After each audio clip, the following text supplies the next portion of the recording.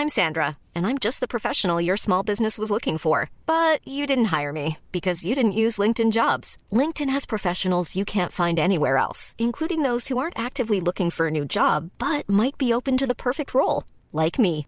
In a given month, over 70% of LinkedIn users don't visit other leading job sites. So if you're not looking on LinkedIn, you'll miss out on great candidates like Sandra. Start hiring professionals like a professional. Post your free job on linkedin.com/people today. Hey, I'm Ryan Reynolds. At Mint Mobile, we like to do the opposite of what Big Wireless does. They charge you a lot, we charge you a little. So naturally, when they announced they'd be raising their prices due to inflation, we decided to deflate our prices due to not hating you. That's right. We're cutting the price of Mint Unlimited from $30 a month to just $15 a month. Give it a try at mintmobile.com/switch. $45 up front for 3 months plus taxes and fees. Promo rate for new customers for limited time. Unlimited more than 40 gigabytes per month slows. Full terms at mintmobile.com. Everyone knows therapy is great for solving problems, but getting therapy has its own problems too, like finding the right therapist, fitting into their schedule, and of course, the cost. Well, BetterHelp can solve those problems. It's totally online and built around your schedule. It's surprisingly affordable too. Connect with a credentialed therapist by phone, video, or online chat, all from the comfort of your home. Visit BetterHelp.com to learn more and save 10% on your first month. That's BetterHelp, H-E-L-P. Hi, I'm Mel. And I'm Trish. And this is the Don't Give a 50 podcast.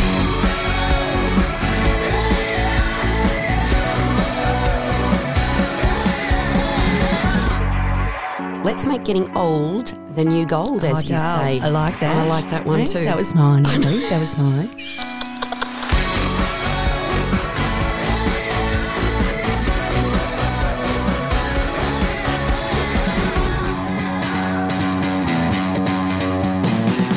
Hi 50ishers, it's Mel and Trish. Welcome to this week's episode of Don't Give a 50, a podcast for midlife women who dare to be awesome and don't give a 50. We are not slowing down. We are not putting on the handbrake. We are thriving and determined to live our best lives. So we're receiving lots and lots of feedback on Instagram, Trish, which is awesome. And we had a lovely message from Deborah Gates. And she said, I spent my drive to and from Melbourne yesterday catching up on your podcast, and wow, so enjoyed them and so much valuable information.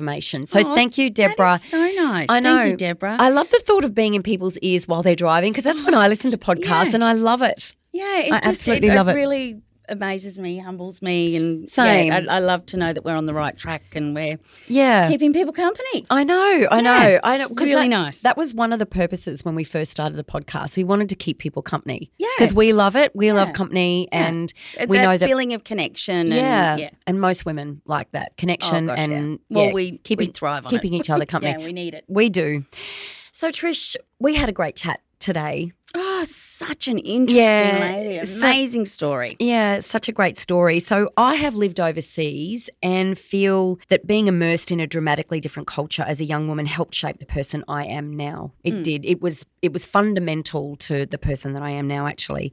So, for example, I have a much greater understanding of Islamic religion and the cultural differences within because of my time spent in Dubai in the 1990s. And I'm also deeply, deeply connected to the friends that I made there at the time, the girlfriends, because you're all thrown into this really different world together, and it is exceptional. I believe in those circumstances, the friendships you make are really fast-tracked. They are, they are. I've always listened with envy at women who have moved countries like more than once and have really interesting stories to tell because, of course, I was over there as a young woman. I was single, so that's really easy. But when you do that and then you also have family and you're trying to work and there's careers as well, you know, there's a lot going on and there's a lot to do in that time to move and settle and make huge adjustments. Yeah.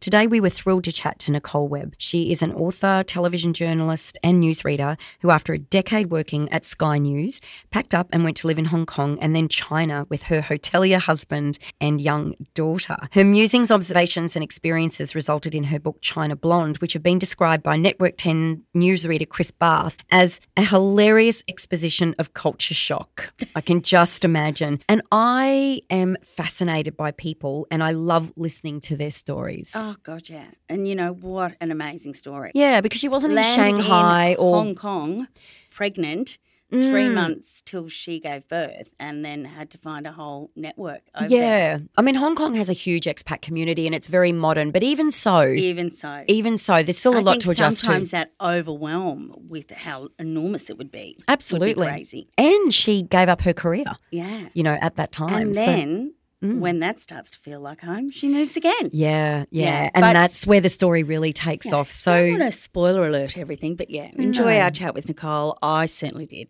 She's amazing. here she is. Hello and welcome to Don't Give a 50. Lovely. Nicole, I believe you are speaking to us all the way from Singapore. You are correct. I am. We moved here probably just over 3 months ago. So that is our 4th move in the last decade. So Yeah. So yes, we like to move around. We certainly look forward to talking to you about that, about your moves. That's going to sort of make up quite a bit of the chat today. I was just, before we started recording, Nicole and I were having a conversation about feeling a little bit warm.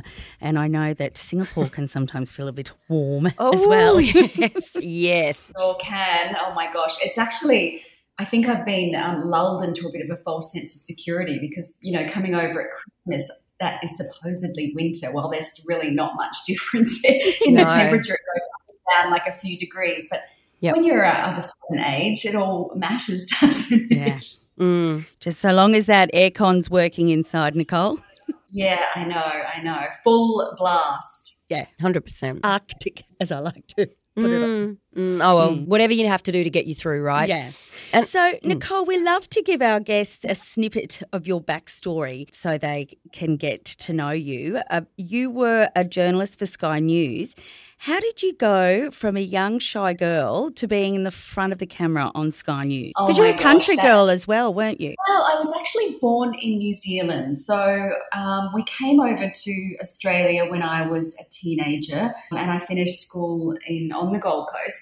And I was really shy as a child. Like I was that kid that was called the reddest kid in the class. And if I had to do a speech in front of the class, I would be just so nervous, basically. I just ridiculously nervous, shaking, red as a beetroot.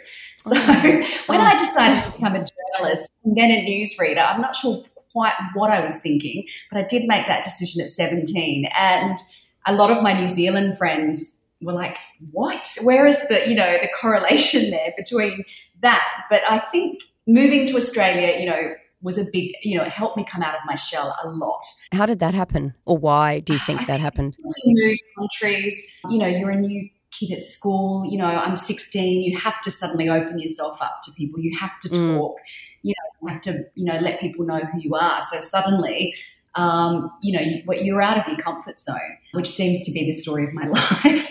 I decided to become a journalist at 17 when the school career guidance counsellor was, saying, what are you going to do with your life? And I always joked that I wanted to go to Hollywood, even though I was that shy, and that was never going to happen for me, obviously. I don't know, obviously. There's still time. Nicole, I think there's still time. Never say never. We've actually mentioned this. It's funny how many people think they're going to end up or would like to end up in Hollywood. It's quite a common thing. And I still don't know if I've let go of that goal. I know. I think I was hung up on interviewing Tom Cruise. And I thought, well, the only way I can do that is I'll have to be a journalist. As sad as that sounds. Yeah. So that's what I did. And then I'm kind of one of those people that once I set my mind to something, I have found over the years I generally do it. So, but that doesn't mean I wasn't absolutely shitting bricks when I had to read the news. And I really was. And I still was that shy girl for a long time. It's interesting that you were saying about when you moved at 16 and you were completely out of your comfort zone. You had to open yourself up to meeting new friends and finding your way. And then that's what you ended up doing for the rest of your life. You've been moving countries. So isn't it, it's that experience at that stage of your life almost set you up for, I would imagine, greater success in terms of being able to adjust to the very different cultures that you've lived in? Yeah, I think so. I think from the very beginning, because my husband and I have talked about this a lot, and I think we were both same sort of people, because he came out backpacking from the UK in his 20s, and we always had that kind of, I guess, yearning to live a life less ordinary. And I remember feeling that as a child, wanting to do something different. I didn't want the 9-to-5 norm that I thought that might have been. So maybe, and I think moving to Australia, I mean, it wasn't very far back then, but it did seem like, of course, crossing a big wide ocean when you're 16 and leaving all your friends. And I guess I probably saw how that can open up so many new things and change your life that, when it came to do it again, while I was extremely hesitant and, I didn't think I would be moving at that stage in my life, it all kind of snowballed, and we've been moving, ever since I was about 35. So I was a late starter in some ways. We moved as a teenager. But then I did move, and saying that, I moved all around Australia as well for my job. So it is something I've always done and loved. Absolutely. I imagine having to work so hard in a competitive industry and landing that coveted in front of camera role would be a super amazing achievement. Can you talk us through that? Yeah, and for me, none of that came easily. I wasn't a natural because I was that shy person. I used to see all of these girls my age jump in front of the camera and just, they looked so confident. That was never me. And when I got my degree in journalism, I set out to become a journalist. My goal was to become a reporter on television in a regional station. Now, that was just incredibly hard to get a slot back then because, blonde young girls were a dime a dozen wanting to do that. I remember trying to get a job in Ballarat at Win Television, and they said, if you were a guy, that would be a different story. We have no males coming into this industry. So I remember at the time I just took a job in sales in a radio station in Rockhampton because that was the media, so to speak. And then I just started making show reels and things like that. I'm 20 at the time, and then I gave myself a year to get into a television station as a reporter, and I would just send a gazillion show reels around, keep calling up these news directors and saying, is there any place for me? I was pretty determined looking back. And then I moved from Rockhampton to Melbourne where my parents were at the time, and I remember driving all the way to Melbourne, stopping at every regional city or town and going into the meet with the news director. Wow. And at the end of that year, I was just about to kind of give it up and go back into sales or PR. And the news director at NBN in Newcastle called and said, you're a perfect example of persistence pays off. We've got a job in Tamworth. And I was like, yes, I'm there. And that kind of started the whole ball rolling, I guess. And I was, I cut my teeth in Tamworth as a journalist on the ground, doing all sorts of crazy stories, then moved back to the Gold Coast, then eventually Sydney, and just worked my way up, to become, a presenter on camera, which it was a lot of work and took me a long time. Great work. We're proud of you. It shows great tenacity and determination. And this is a common narrative that we are hearing with the women that we do chat to on our podcast, the women that just, do the hard yards and just slog it out and don't give up. So your goal was to be on camera and you got there. And you had, I guess, you had that sort of that nature that was working against you just in terms of your shyness. So you had to overcome that. And then the other barriers about, okay, young blonde girl, the market's saturated with people that look like me. So I've got to set myself apart. And you did it. So hats off to you, you legend. Yeah, it's just that, I know. Looking back, I just think, gosh, what an effort. Yeah. I'm too tired to do it now, but I'm glad I did it then, right? Yeah. I could never do it now. Oh. Yeah, it's interesting, isn't it? Yeah, and that's the thing about being young. You do have that additional energy, don't you? Yeah, but I admire the resilient. The knockbacks. Just the knockbacks. Yeah, and just going, I'm just no. gonna keep doing it. Yeah. Good girl. Yeah, and I think a lot of the younger generation could learn from that, Nicole. Well, hopefully they're going to be listening. Yeah, excellent. You set an excellent example for them. I really do sound like a midlife woman today. And they would come in and say, I'd like to be on camera, please. No experience, no nothing. But, that's just that generation of, it comes instantly, but it really doesn't. You've got to do the hard yards. Yeah. You hear so many people say, oh, you're so lucky you've had such a great career. Well, no, it's not luck. It's a lot of bloody hard work. Yeah, good point. Yeah, good point. So tell us then, so after all that hard work and you got that job, that dream job, and we're so proud of you for achieving that. How difficult was it to then step away and move overseas? So how did how did you go with that? It was very tough, actually. I had been by that point a newsreader for about a decade. So to be fair, my ambition was kind of waning, and I felt like I had what I set out to achieve. So I was happy with that. Okay. I had met James, my husband, a year or two earlier on a blind date. And, I was 35 at the time, and he was in hotels, and, he did say to me early on, they like to move you around with your career. And I just shut that down really quickly and said, no, I've got this career. And, I thought I was too old to be moving overseas. I thought I'd missed that boat that you do that in your 20s. Yeah. But then a bit of a chat to my mum, and she's like, you know what, you only live once, and this is an amazing opportunity to go to Hong Kong at the time. And I was like, yeah, you know what? I could be sitting here in this newsroom for another decade doing exactly the same thing because I didn't have the money to step outside that box. So I literally took myself off the box.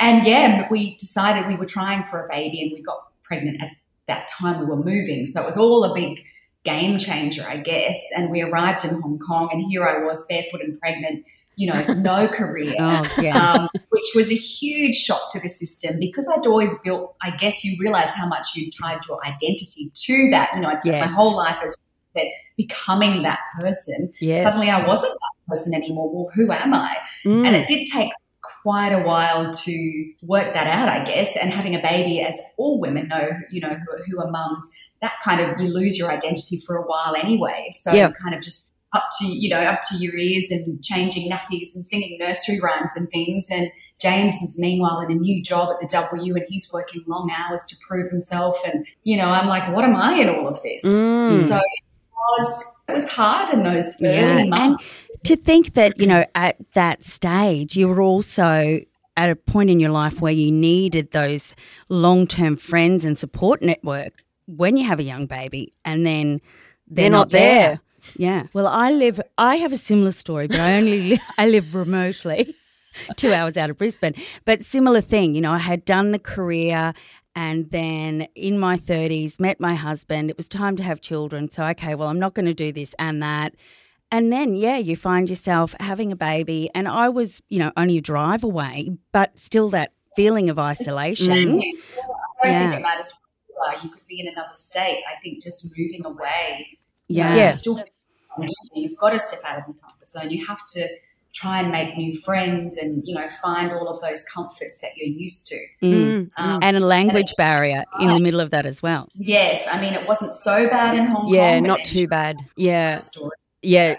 And I cannot wait to get to that because, I mean, I've been to Hong Kong multiple times, and the language barrier isn't that bad, is it? No, it's very nice. Yeah, that's exactly right. But take us through the first day that your husband's James. Did you say? Yeah, that James went to work and you're there in Hong Kong, foreign country, new baby. He goes off to work. You find yourself alone. How did you go? It was scary. And, so when we first arrived, I was pregnant. So I hadn't had Ava. I had her 3 months after I got there. But I just remember being in our apartment, or even we stayed in the hotel for 6 weeks, and just looking outside at this foreign world that was kind of exciting. You don't know a soul in the city. You don't know where anything is, and you're kind of just looking out the window thinking, will this ever be home? And I would sort of go exploring each day, and I was, I got bigger and bigger and bigger, and I'd just be waddling through the streets, getting lost and working up a sweat and all of that. And it was hard. I remember James and I had a few, we don't argue much, but I think that's probably the most we argued was then, because I was just probably hormonal to boot, and he was off kind of living this new life. I mean, he's an extremely supportive husband, but I was still kind of feeling out on my own. For sure. Gosh, yeah. And I didn't really want to go back into that news reading game once I had Ava, because I sort of wanted to, to use that time to have a career break after 20 years. But at the same time, absolutely. It was still hard, a difficult decision to make. But it falls into place, doesn't it? I ended up meeting up with a whole lot of women who were pregnant and due at the same time as me, and they were mostly expats. And, that first meeting is always so confronting, and you're like, oh, am I going to meet anybody that is kind of like me? It's like a job interview, isn't it? Yeah, it is, and you just need to find one person that you can have a coffee or a drink. So went off to that, and I did find my person, and that all helps, I think, when you for sure. in that new phase and new country and all of that. I think too, in those sort of environments that, when you move to Tamworth and when you're living in Hong Kong, when you don't have your original kind of circle or network with you, those friendships that you forge in those new places are just fast-tracked. Like the connection that you get in such a short amount of time is just so real and so strong. Very true. That normally takes, years to develop. Yeah, exactly. And even more so in China, it's like you're putting these strangers down as emergency contacts for your kids within 8 hours, because you just need each other. You have your family. So Absolutely. Oh my gosh, and you're at that stage of your pregnancy too. Like you would have had your whole support team in Brisbane from a medical point of view. Oh, not in Brisbane, but, in Sydney from your medical point of view, like your obstetrician and all of that. I had to find all of that in Hong Kong and, find a hospital to give birth in and all those things. And I remember people saying to me when I was still at Sky, oh, my God, you're not going to have a baby in Hong Kong, are you? But, and I would think, oh, should I be? But then looking back, it was amazing. It was fantastic to have, but you just don't know. No, you don't. No, it's that vertical learning once again. You've got to orientate yourself, and then you've got to, try and work out facilities and resources and things like that. And then, of course, there's a friendship group as well. Like so it's a lot to deal with and cope with. Geez, I'm really nailing it today. You are. I can't get my words out. With you. It is a bloody lot. And a kid. Jeez. Yeah.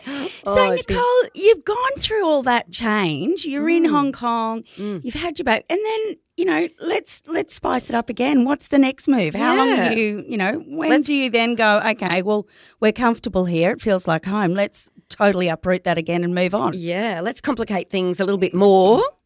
And we lived in Hong Kong for 4 years, and it was amazing. We just came to love that city, and we could have easily just stayed there forever, I think. It was just so easy to live there. It had everything. Ava was settled. But, of course, James was number 2 at the W, and he really needed to get number 1 as the general manager. So we were kind of thinking, how can we do that? And obviously it was to move countries. So we put our feelers out for so many different places, from, Bangkok to Seoul to Bali, wherever, but nothing really came off. And then China at the time were just opening just gazillions of hotels. I think in 1 year, the company he was with then, Starwood, opened 80 hotels in China. So it was hard to avoid. So we staggering. Isn't it? That's 80 staggering. hotels. Wow. Yeah. And Wuhan was one of those when it was very unknown. And I remember we went up for the weekend from Hong Kong to have a look, and it was just really just culturally so different. You cross that border and it's the Great Divide. And we said no.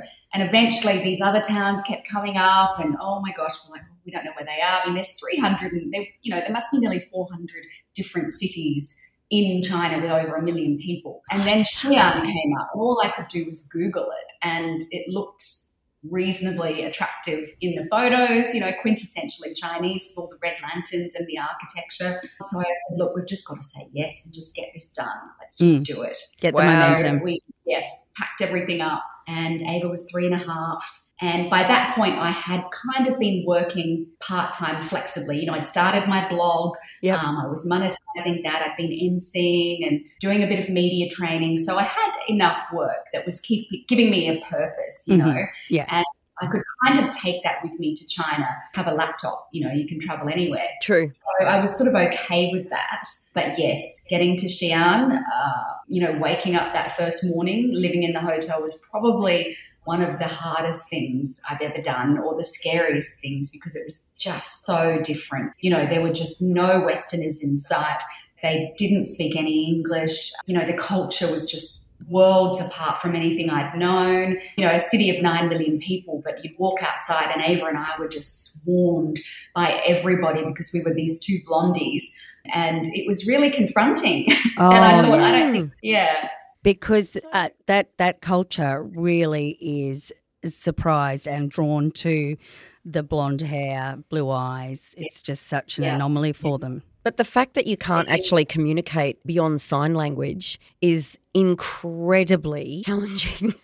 I know. I mean, how do you get your day-to-day stuff done, So was that the trickiest part of the move, or were there other things that caught you off guard? So many things, really. I think just, you venture outside and you think, I don't know, if my phone battery dies, I'm cactus because I don't know where I live, how to get back there, who do I tell, how do I call a taxi, how do I get a taxi, what do I say when I'm in it? And it's just, I'd started learning Mandarin already, but it was so basic. So I had to really fast track that. And, just learning words for like enough, don't touch her for Ava, because they were picking her up, touching her hair and all of that. And she was squirming and squealing and, it was all very crazy, just people everywhere. And then, people, their culture, a lot of sort of spitting and on the streets and, squat toilets and things that I just wasn't used to, and not knowing, I really didn't know a soul in that city, not one single person. So it wasn't really until I put Ava into school, which she was only 3.5, and they did 9 till 3, 5 days a week. So I had to pick her up at 12 for a few months because I thought it was just too much. Oh yeah, that's. But it was at that point that a lot of the teachers were expats at her international school, so they sort of became friends. Yeah, it was just like a lifeline. I remember seeing a lady with blonde hair as we were driving through the streets, and I remember thinking, oh my gosh, I just need to I need to grab her. Yes.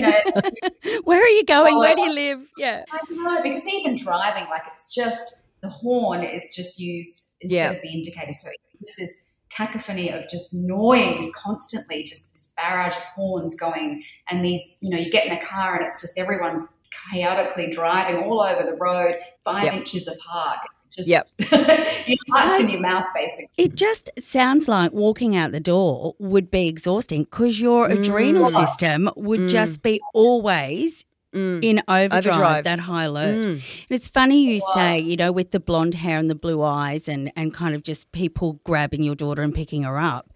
I remember I was at my daughter Lily, same, blonde hair, beautiful blue eyes. She was about 3 and we had been staying at the Gold Coast, and I just went down to Main Beach. Early in the morning, no one down there. And then a tourist bus came down, and there's all of these people in their slacks rolled up going down to put their feet in the water. And then they saw Lily and they just swarmed and picked her up, and I'm quite friendly. But then I got really freaked out towards the end because they wouldn't give her back to me. And I'm like, no, we've got to go. So and that is in my own environment, or, so to flip that. Yeah, in if somewhere. If you flip that, it's quite, it's super confronting. They are, it's all very harmless, and it's all just curiosity. You don't know that in the beginning. You don't know if someone's going to snatch her away and take her, a million miles away. So you just all your senses are just on high alert. Yeah, 100%. Yeah. And that many people, you just think if that awful case scenario happened, where would you even start? Oh, I know. And I lost her once, not outside, but in the hotel.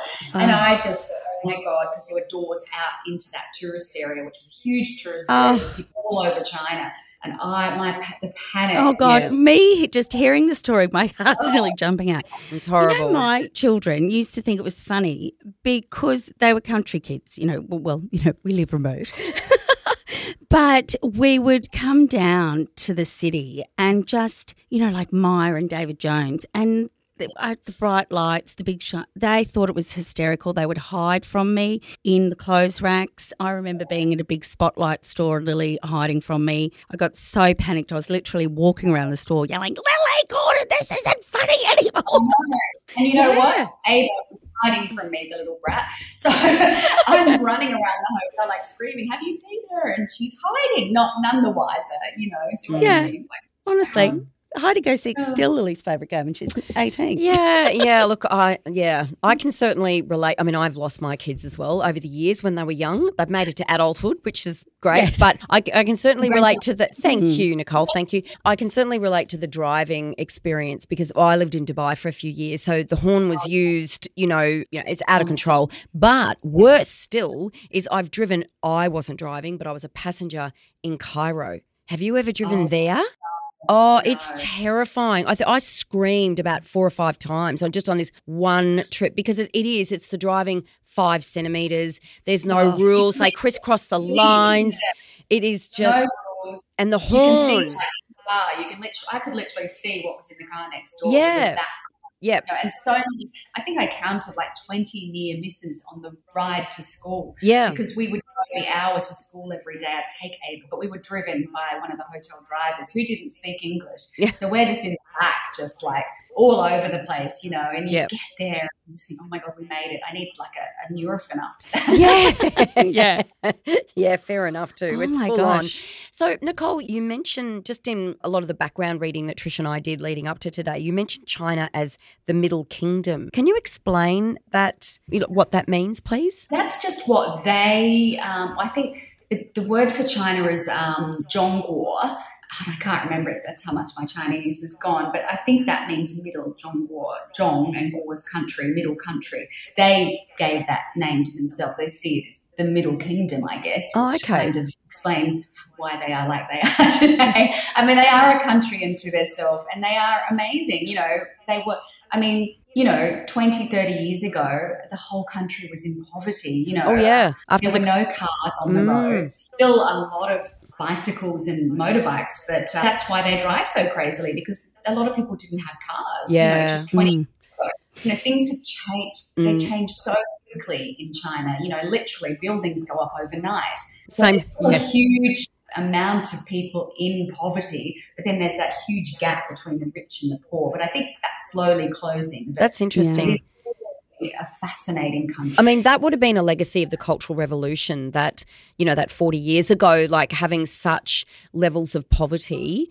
But you're right. That does actually explain a lot. The fact that it's just, like so much has changed, but so rapidly. I know. And then so much hasn't at the same time, Yep. And they are so steeped in history, and history plays such a huge role in who they are today and everything that they do. So they really try to hang on to that as well. So it was a really steep learning curve. And as you know, I wrote my book and that was just delving into all of that was just huge, and I loved that. I loved learning about that culture. And I did so many different interviews with locals when I was there for the book research. Often a translator with me, but interviewing just 90-year-old men who were in the First World War and rode a donkey and he would see that they were living in a mansion. Even though I went to his house and it was this old sort of ramshackle flat where his whole family of 10 were living,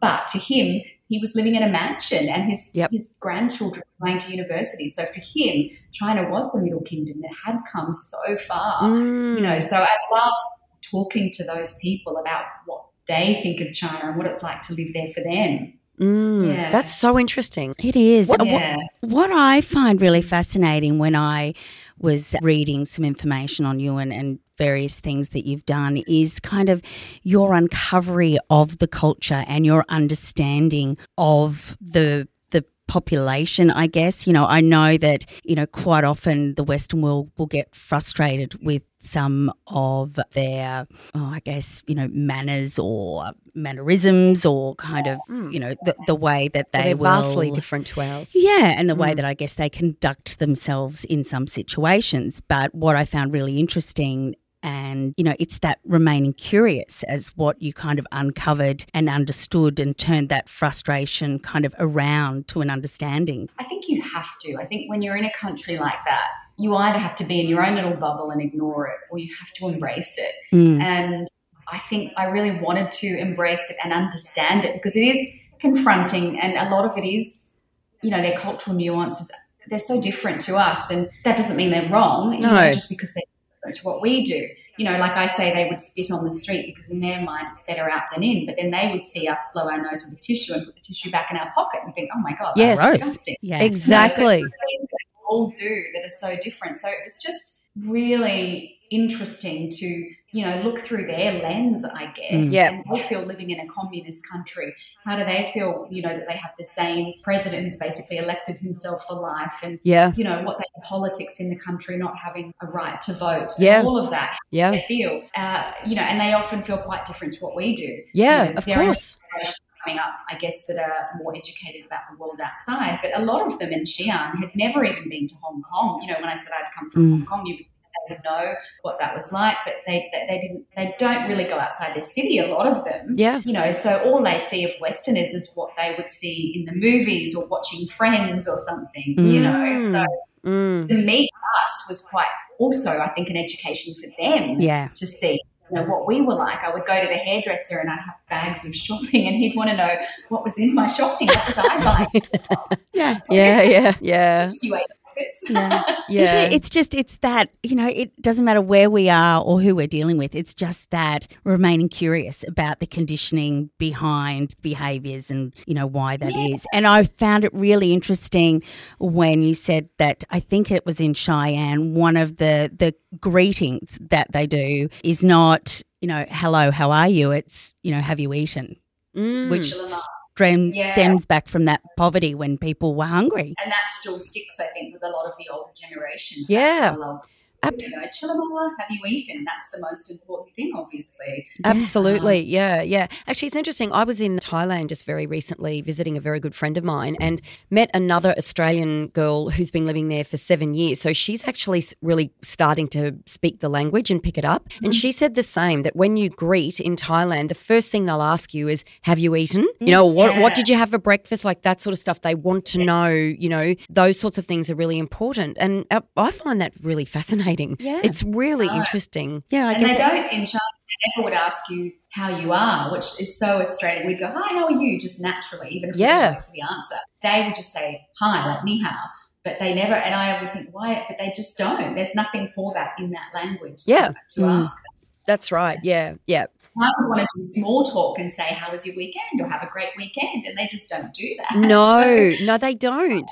Yeah, and it's just adjusting to that, isn't it? But as you were saying, it's just learning, the reasons behind that. And obviously, as you mentioned before, history plays a very, very important role in their lives and in their mindset and the population and the people that they are today.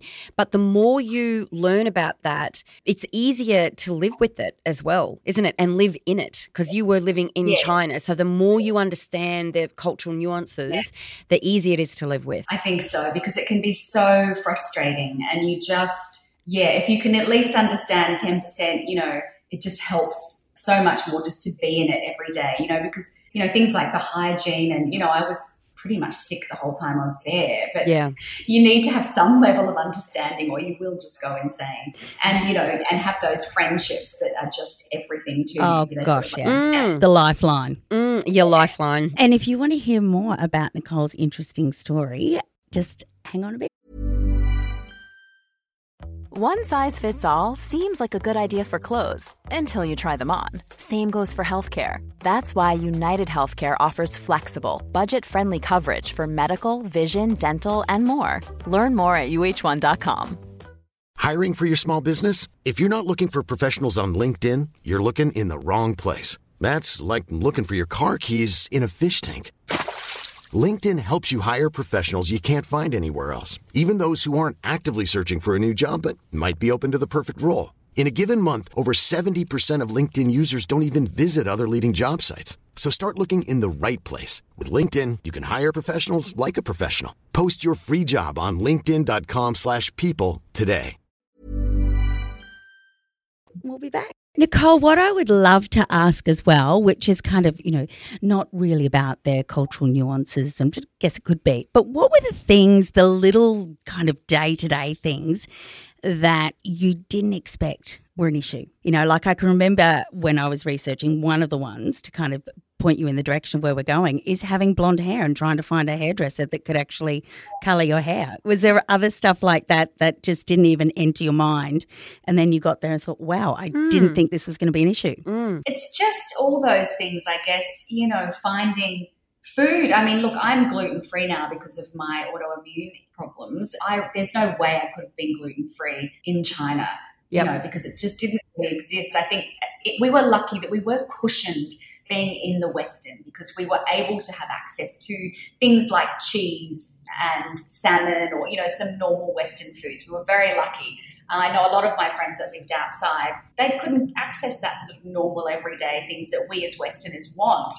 And just things like, the hygiene, of course. Our stomachs aren't used to the type of food and the way that it's cooked. So, of course, I was pretty nauseous for 2.5 years and came back with all sorts of parasites and things. Yes. And as you say, finding a hairdresser, being blonde, the hardest thing in the world. And I ended up becoming very good friends with my hairdresser, who was so local and so Chinese, but it was so great because he was learning English, I was learning Chinese, and we kind of fumbled our way through some sort of conversation and became friends. And humour was a big thing, I think, that helped us to gel. Yeah. No matter what language you speak, you have that sense of humour. Yep. It was just really just such an interesting time. I mean, orange hair and all, you can kind of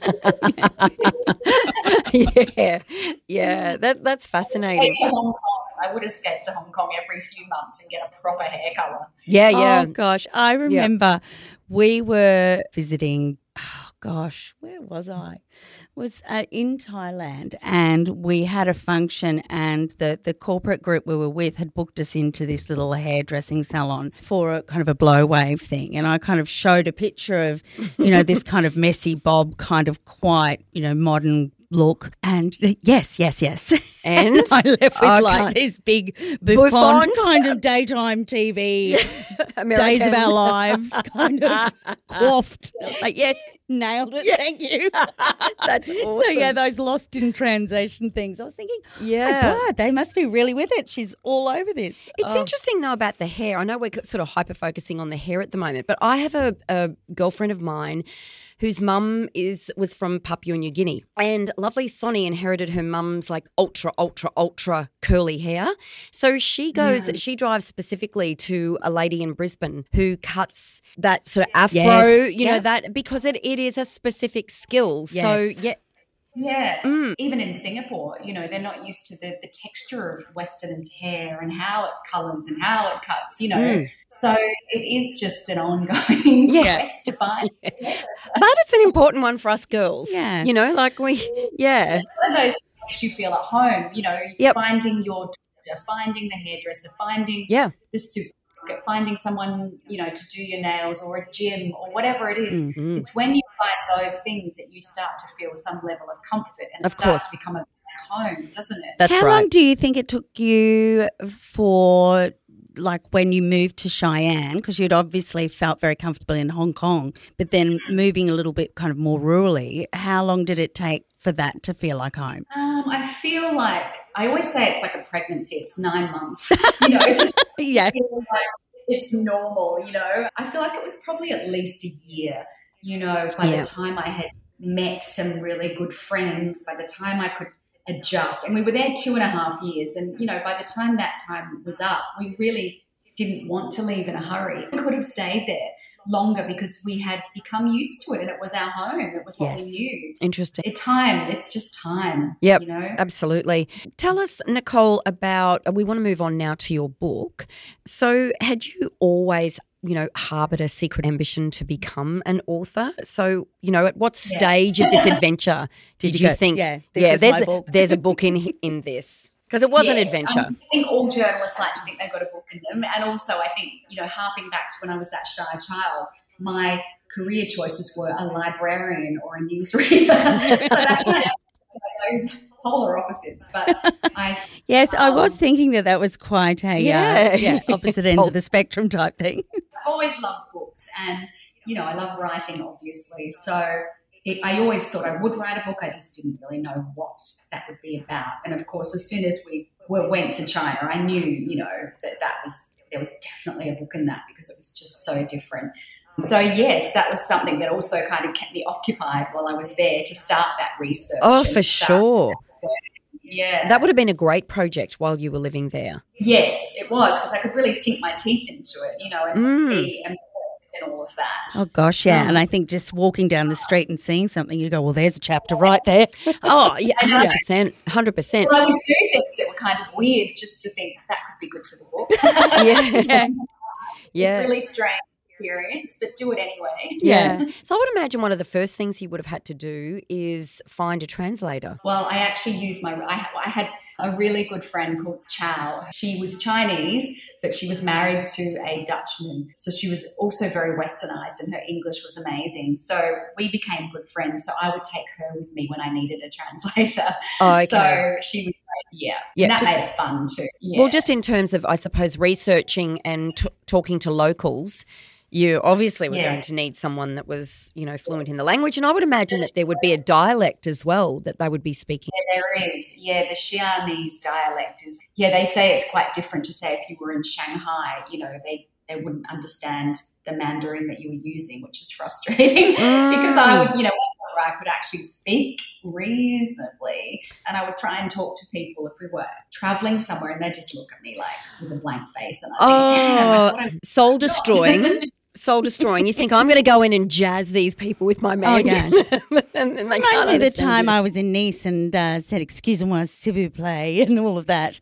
And my husband's gone, that was a bit Kath and Kim, wasn't it? At least I'm trying. At least you're trying, exactly. So for those of our 50-ish tribe who also may think they have a book lurking in them, what is your advice to people out there? What was the pitfalls or the, I guess, what's your advice to someone who may feel like they have a book lurking? And I think so many of us do have a book lurking. And, now I work as an author publicist and there are so many amazing stories told and by lots of women, 50 plus, which I love. I think you've just got to write. I think that's the key because, once you start writing, even if it's just vomiting out some, words on a page, eventually if you keep going, you'll have enough for a book. But the big pitfall, as you say, is when you stop or when you just think this is hopeless and put it in a drawer. I think those that end up publishing are successful because they finished the book. So you've just got to the damn thing, Isn't that funny? At the beginning of the podcast, we're talking about this young shy girl who just kept going and going and going and kept, knocking on those doors. And here we are at this part of the journey and the advice is still the same. It's just get that momentum and keep going. Yeah. I think that's what I realised looking back. I had to write a keynote about myself when I published China Blonde. And, it's like, oh, my gosh, how do you do that? And I was working with a coach. And it did all come back to, I guess, the way that you apply yourself and the way that you just, nothing has come easy to me. Writing a book, getting a publisher, that was not easy for me. But it's just keep going. Don't give up. Believe in yourself. And just amazes me, these little seeds that have been planted, like when you were 16, you moved to Australia, and then just all of these things that just set you up and give you those skills that you're going to need. For the next chapter. For the next chapter. And then when you get comfortable, you just do it all over again. Yeah. It's like childbirth. You've got to wait for the pain to subside and the memories to fade before you do it again. And that's what we did. We came back to Sydney and we're there for 6 years and Ava did primary school and, it was great being back and doing all of that and publishing my book and kind of accelerating my career in a different way. And then we're like, okay, next place now, next stop, Singapore. Well, I think, Nicole, that Singapore must seem like a walk in the park. Oh, it does. And that's why we're here, to be honest, because it's not easy. It wasn't like work. We didn't want to do another hardship location, but because it was somewhere so westernized and easy to live like Singapore, it was really a no-brainer, Yes. Ava started high school, so it all sort of fell into place. Yeah, so here we are, and it's just, it's almost like I'm just living in a different state. Yes. It's really an interesting point you make because I love travelling but I've always said that visiting somewhere as a tourist and living somewhere is completely different. So, you made the point before about it's so easy here, but it has to be, because that is your life and you need a purpose every single day. And if you're living somewhere that's just so constantly difficult for such a very, very long period of time, I would imagine that your love of that particular environment would eventually wane. Well, I remember a lot of people would come to Xi'an and say, oh, this is great. We'd go to the Terracotta Warriors, we'd go to the Great Wall, and I think this is amazing. And I'd say, you don't live here. I live here all the time. Yeah. It is hard. Walking out the door every day is an effort. That's right. That's right. Yeah. And day-to-day living is hard, It's not – and that's where being a tourist, it's just a piece of cake, isn't it? Yes. Which is why I can really understand why you're just so enjoying Singapore. It makes complete sense to me. Yeah, exactly. It is, because it's just easy. I don't really – the language is not a barrier. No.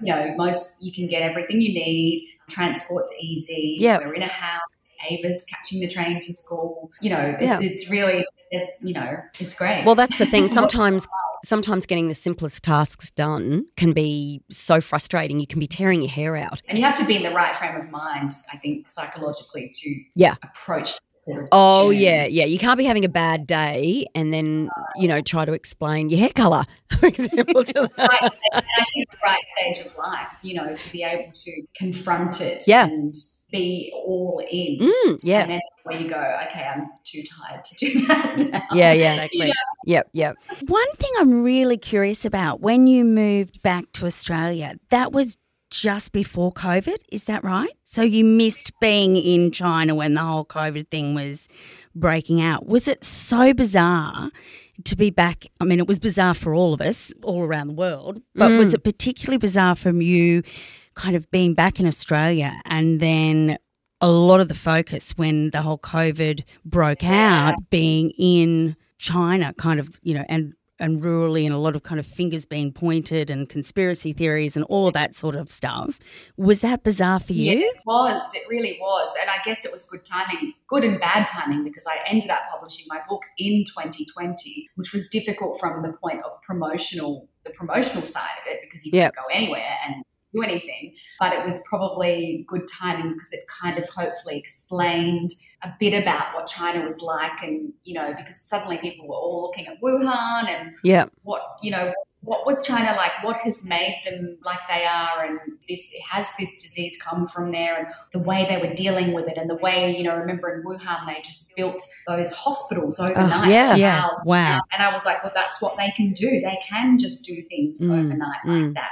And the government, while it's a communist country, they can galvanise the whole country and get them to do what they need them to do, which you really can't in a Western country where there's democracy and all of that. So there are ups and downs, pluses and minuses to all of that. So, and it was, we were lucky, because I think if we were in Xi'an, we wouldn't have got out for several years. Yes. And I had lots of friends were still there and had a really tough time. When you are locked down, you are seriously locked down and your door is actually locked. Yes. So, it's really tough for them. Yes.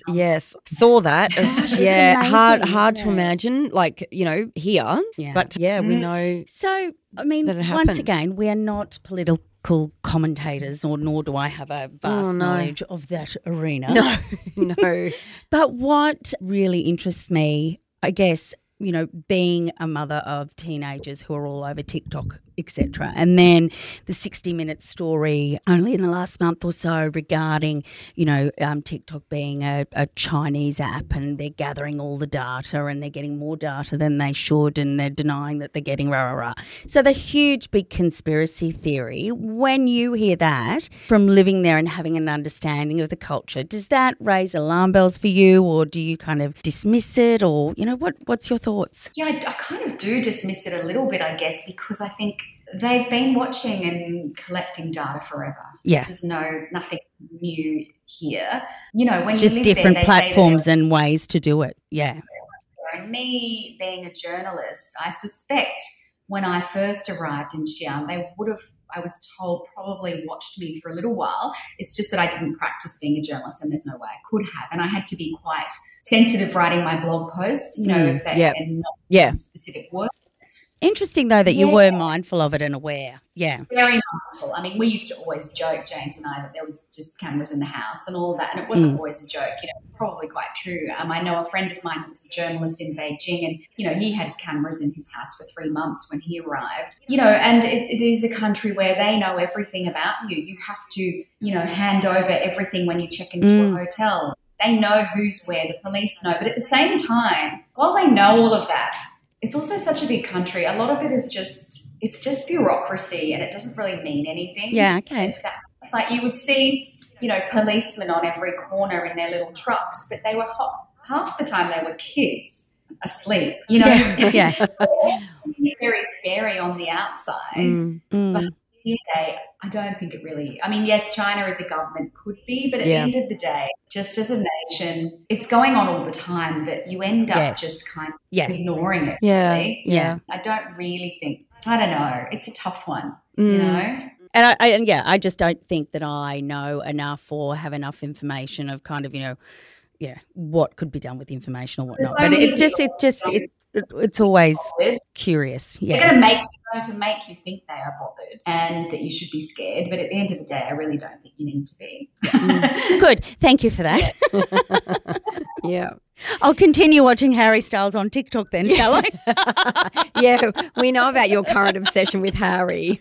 I'm not alone, Dal. I'm not alone. No, you are not. No, and he is divine. So, Nicole, what's next for you? Is there another book or? Tell us what you're doing. Yeah. Well, look, I don't know. I am, at the moment, I've just been settling myself here, settling Ava into school and James in his role and all of that. And I've been lucky enough that I have been able to, I started, because I did my own publicity for China Blonde, because I knew the media landscape so well, I got asked to do some media publicity for other books. And that has kind of just snowballed into this full-time career. And ironically, it's probably the most suited career that I've ever done, because I can do it from anywhere. I can do it from behind a laptop. I can do it from bed if I need to, but I'm involved with the media, all of the media on a regular basis. So, and many of them are my friends. It involves books, which I love. It involves writing, media releases, and all of that. And it's a project, for me, a challenge to get that media from my clients. So it's kind of like the perfect job. I've come full circle, and that encapsulates everything that I've ever done. Yes. Yeah, which is perfect. So I'm doing that from here, with Australian authors still, and that's great. I did start a fiction book, but I've kind of put that to the side for now because my motivation was waning a bit. So, maybe I'll go back to that. Well, you need to, because you need to finish it, don't you? As you told us before. Yeah, there's time. There's time. Catch your breath. Yeah.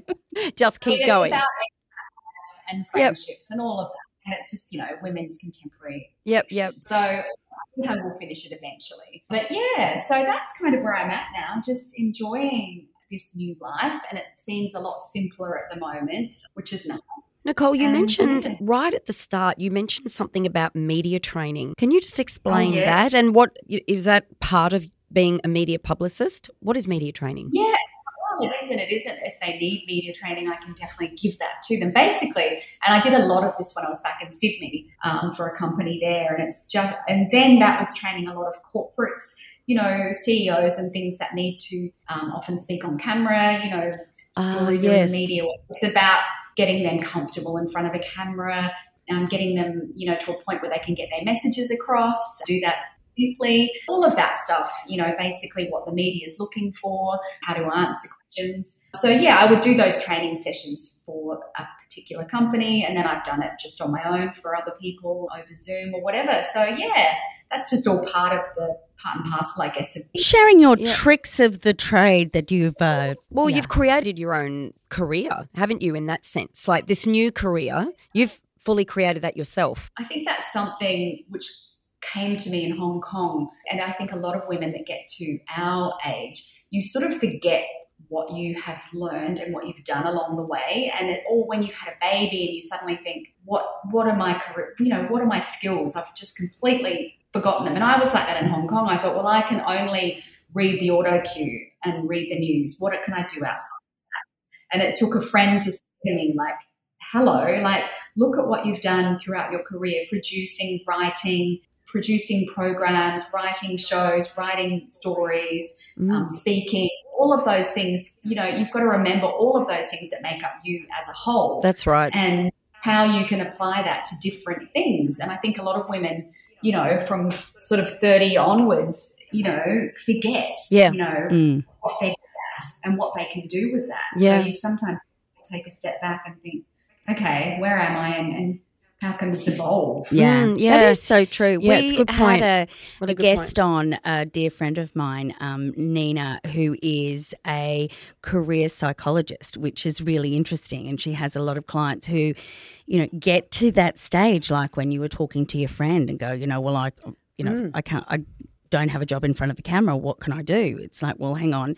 Look What at about all all these this things? Women And have stepped outdoors for so long if you've had children, or you just get to a certain age and you think your skills aren't, you know, going to work for you anymore. You know, it is about kind of rethinking, isn't it? Reinventing. That's right. And I think too, if you have the luxury of going, okay, well, I just don't like what I'm doing, or I just don't want to do that, and then, you know, being able to, you know, I feel very fortunate to be able to be doing this podcast, because it's kind of like, well, this is fun, it's interesting, it's new, we're learning, etc. We're learning a lot, but you know, to do something. Well, reinventing yourself, you write a book or you start a podcast, don't you? There's two options, or possibly some other options too. I think a lot of women hit 50 and they think it's too late, you know, to change careers, but it's not. It's kind of like your prime, isn't it? That if you've got that luxury, it's a perfect time to do it. So true, Nicole. And we're hearing that constantly. And you know, of knowing, and you can use that, I think, to your advantage. Yeah, well, 100%. You know, and that's why we do what we do, and we love and appreciate, you know, beautiful women like you sharing your stories, because it just, you know, to inspire someone somewhere to go, yeah, absolutely. Yeah, I'm going to have a crack at this. This is something that I've been wanting to do. And that's what we did. That's what Nicole did. We're just giving it a crack. You know, we're going to break it down into our lowbrow selves. Exactly. We gave it a crack. Exactly. I don't think Nicole would have scripted that into her Sky News presentation. Nicole, that kind of segues really nicely to our wrap-up question, because we are unfortunately running out of time. But this is a question that we ask all our guests. So are you ready for it? I don't know. It's not a tricky one. So if you could go back in time, what advice would the 40-ish Nicole tell the 20-ish Nicole? Oh, God. What would I tell? You know, don't waste so much time on boys for a start. Yes. We can all relate to that one. Yeah. That's what I keep telling my daughter. You know, go overseas, do all those things in your 20s, enjoy life. Don't worry too much about what you're going to be or what your career is going to be, because it will come to you, and when you're ready, you can make that happen. And the whole thing we've been saying, I guess, the whole way along is don't give up. You know, keep going. Dreams come true, but you've got to put the work in. Well, you are living proof of that. Absolutely. So, Nicole, we will put links to your book in the show notes, but how can people find it? You can go to Booktopia in Australia, Amazon. There's quite a few bookshops in Sydney, but it's all on my website anyway. So if you probably go to we'll put all those links in. So, Awesome. Great. Yeah. Well, thank you so much. Such an interesting story.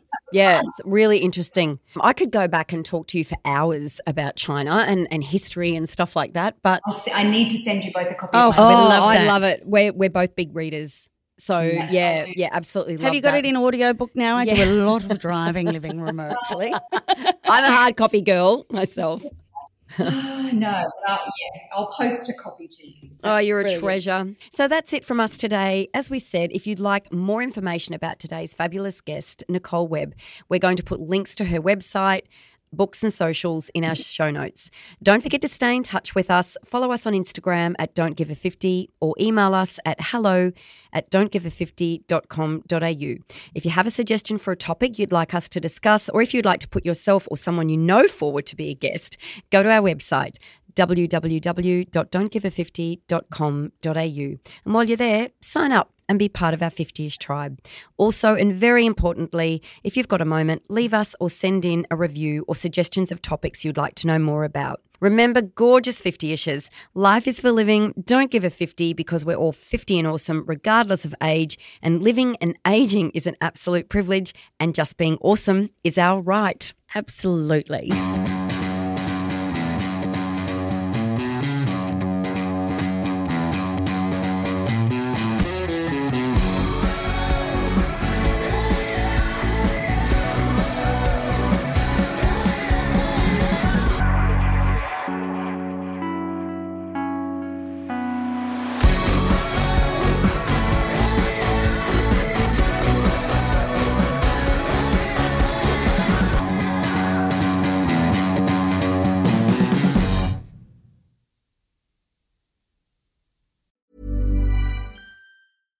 Hi, I'm Daniel, founder of Pretty Litter. Cats and cat owners deserve better than any old-fashioned litter. That's why I teamed up with scientists and veterinarians to create Pretty Litter. Its innovative crystal formula has superior odor control and weighs up to 80% less than clay litter.